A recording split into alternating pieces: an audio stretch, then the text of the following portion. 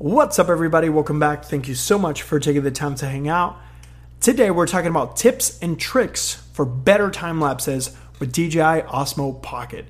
Recently, I had the opportunity to visit Florida, and while hanging out with my little brother at Universal Studios, I say, hey, let's actually go ahead and do a tips and tricks video for the DJI Osmo Pocket. Now, I'm honestly a big fan of just filming with my phone, but the Osmo Pocket, I feel it's kind of like a little bit step above, and not only you can use your phone to compose your shot better and use the app, but you can also use the Osmo Pocket by itself. If you haven't seen the 5 reasons why I like the Osmo Pocket, go and check out that video. Links are always in the description. But without further ado, let's just go straight to the point and give you tip number 1. Don't be afraid to use video in order to recreate time-lapse. Longer clips can give you the unique flexibility to start and stop your clips whenever you really need them. If you want to do that really cool technique when you go and stand in front of the camera, start talking, and then you walk away and everything starts moving super fast, that gives you the option to match when you want the clip to start or end according to the proper theme of your video. If you're using any music, any beats, or any sound cues that you want your video to change, using video often is going to make it a lot easier. If you're filming 4K, it's going to take a lot of space. Make sure you have enough storage on your device, SD card, you name it, so you can start moving those files away. I'm actually getting a Narbox soon for that same reason, because clips are getting out of control. But don't be afraid to use video.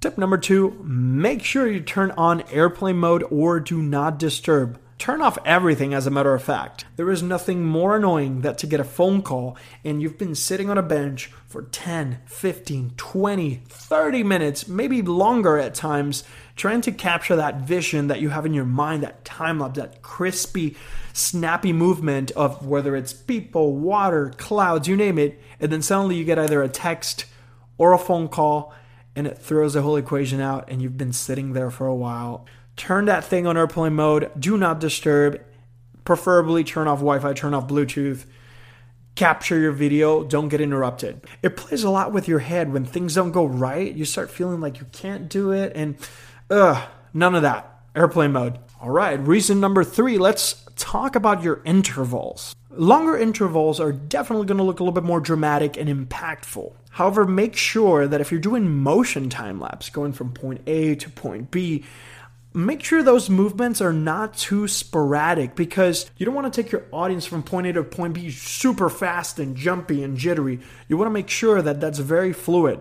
Remember to stretch that duration as far as possible. I usually prefer 3 seconds, and I stretch that in between 10, 15, maybe 20 minutes, depending on how fast you want things to move. Or 5-second intervals if you want more dramatic, just faster things happening, a sunrise or a sunset happening real fast. You definitely want to film for 30 minutes plus, even maybe 60 minutes. That's why most times, whenever I don't have time to properly set up the intervals and the duration and kind of like start thinking in my mind, is this really going to make things look the way I want them? I just record video and just let it do its thing. Just record video, and then I have the flexibility of going back and forth.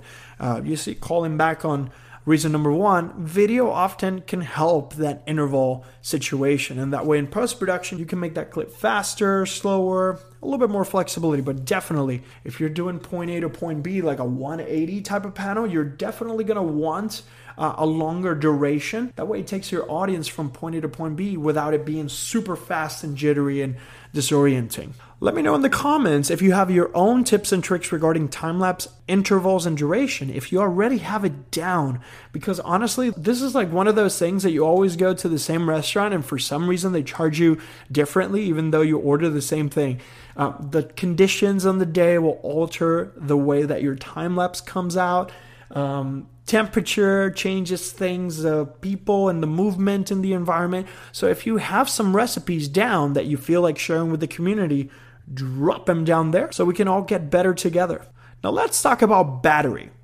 Battery is the one thing that whether you're filming on a smartphone, SLR, or on the DJI Osmo Pocket, that is the Achilles heel of all these devices. Because, for example, in the smartphone, this is our phone. This is what we're using to make phone calls and texts. And honestly, I've been in situations where I just film all day and then I'm out with only 10%, and then I cannot do what I need to do if I don't have a phone, right? So make sure you prepare yourself with a battery backup. I am personally using a 10,000 milliamp hour, links in the description, but honestly, any battery backup that you have will definitely get you more juice right when you need it. This is an essential tool because time-lapse will take way longer than you anticipate. And the battery of the DJI Osmo Pocket can run in between 90 to 140 minutes, depending on the resolution, depending on the video, depending on the settings. So arm yourself with a battery backup. If you play your cards right, you can have everything with you in your pocket, and you might not even need to bring a backpack, which is amazing. Prepare yourself, get a battery, or if you know the location that you're shooting has outlets that you can use, or a coffee shop that you can refuel while you're sipping an iced coffee, which is actually something that I might do today because it's starting to get a little hot in SoCal. Number 5. Autolight. This is very important for time-lapse and video in general in order to prevent auto exposure and autofocus to automatically shift. If people are walking right in front of you, you can just simply tap it and hold for about 2 to 3 seconds on your screen to lock things down. On the Osmo Pocket, you can do the same if you're using your smartphone. You can always tap to focus on the little screen on the Osmo Pocket, but I found way more success if I have an actual phone connected. I have a bigger viewfinder, so I'm able to select the focus point. You can even go a step further and actually set your shutter speed, your ISO, exposure compensation, and more importantly, something that we all forget more often than none is the white balance. If you're filming longer intervals with a longer duration, you're definitely going to get a variance in light throughout the day from morning to afternoon and night. So things might get warmer or colder. So make sure you lock your auto white balance so you have a little bit more consistent look throughout your time lapse. Now, the Osmo Pocket can stand by itself, so there's a case to be made in terms of practicality and efficiency. If you take your Osmo Pocket and you find a solid surface where you can put it on, you can set your point A to point B, rock it. More power to you. Having said that, having the right accessories for the right occasion can totally make or break that experience, not only for the viewer of your videos, but for yourself as well. Make sure you're always bringing a small little tripod.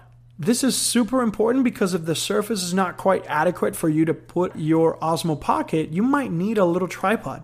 Recently, I've been using a mix of the Manfrotto, the Smooth Flex, and the PGY-Tech Mini Tripod, which you can also dub as a handheld. As a matter of fact, all of them can.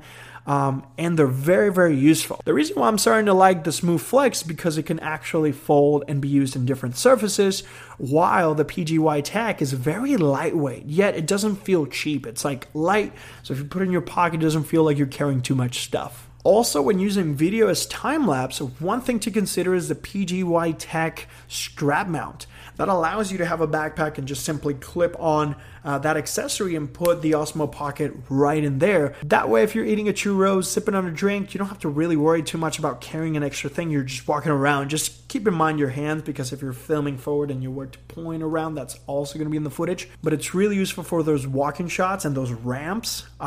Just to simply not have to worry about it, clamp it on a strap in your backpack and just be ready to go. Another great brand besides the PGY-Tech accessories is Polar Pro. Both companies make amazing products. They also make lenses like the ND filters that I've used recently. And last but not least, final tip of the day is going to be good old patience. I struggle with this a lot. And patience is going to be way more than 50% of the game. Because once you set the Osmo Pocket or your smartphone to record a time-lapse, honestly, the biggest variable of the trend is going to be your own head. So creating a time-lapse is a time-consuming process. Make sure you plan ahead. Make sure you create a shot list. Make sure you're setting yourself up for success. That way, you're not 100% improvising all the time. This plays games in your mind. You start thinking that, maybe I'm not that good. Maybe this is not what I want to do. But if you prepare yourself and you already have in mind or written down the type of shots that you want to acquire for the type of video that you're making, it's definitely going to go a lot easier for you.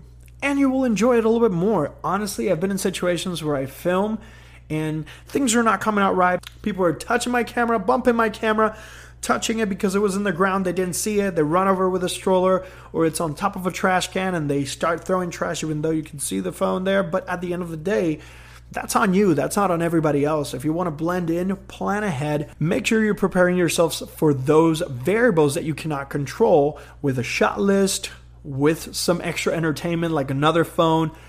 Bring a book. Bring maybe a Nintendo Switch if you have one. Maybe you want to catch up on some editing while you're filming a 30-minute session. Let me know your thoughts in the comment section down below. If you have any questions, suggestions, drop them down there so we can continue to create relevant content for you. And if you cannot watch this video, but you'd rather listen to it, make sure you hit the link for my podcast in the description or search on your favorite podcast platform for Crop Factor by EMT Films. Once again, thank you for sharing your time with me. I'll catch you on the next one.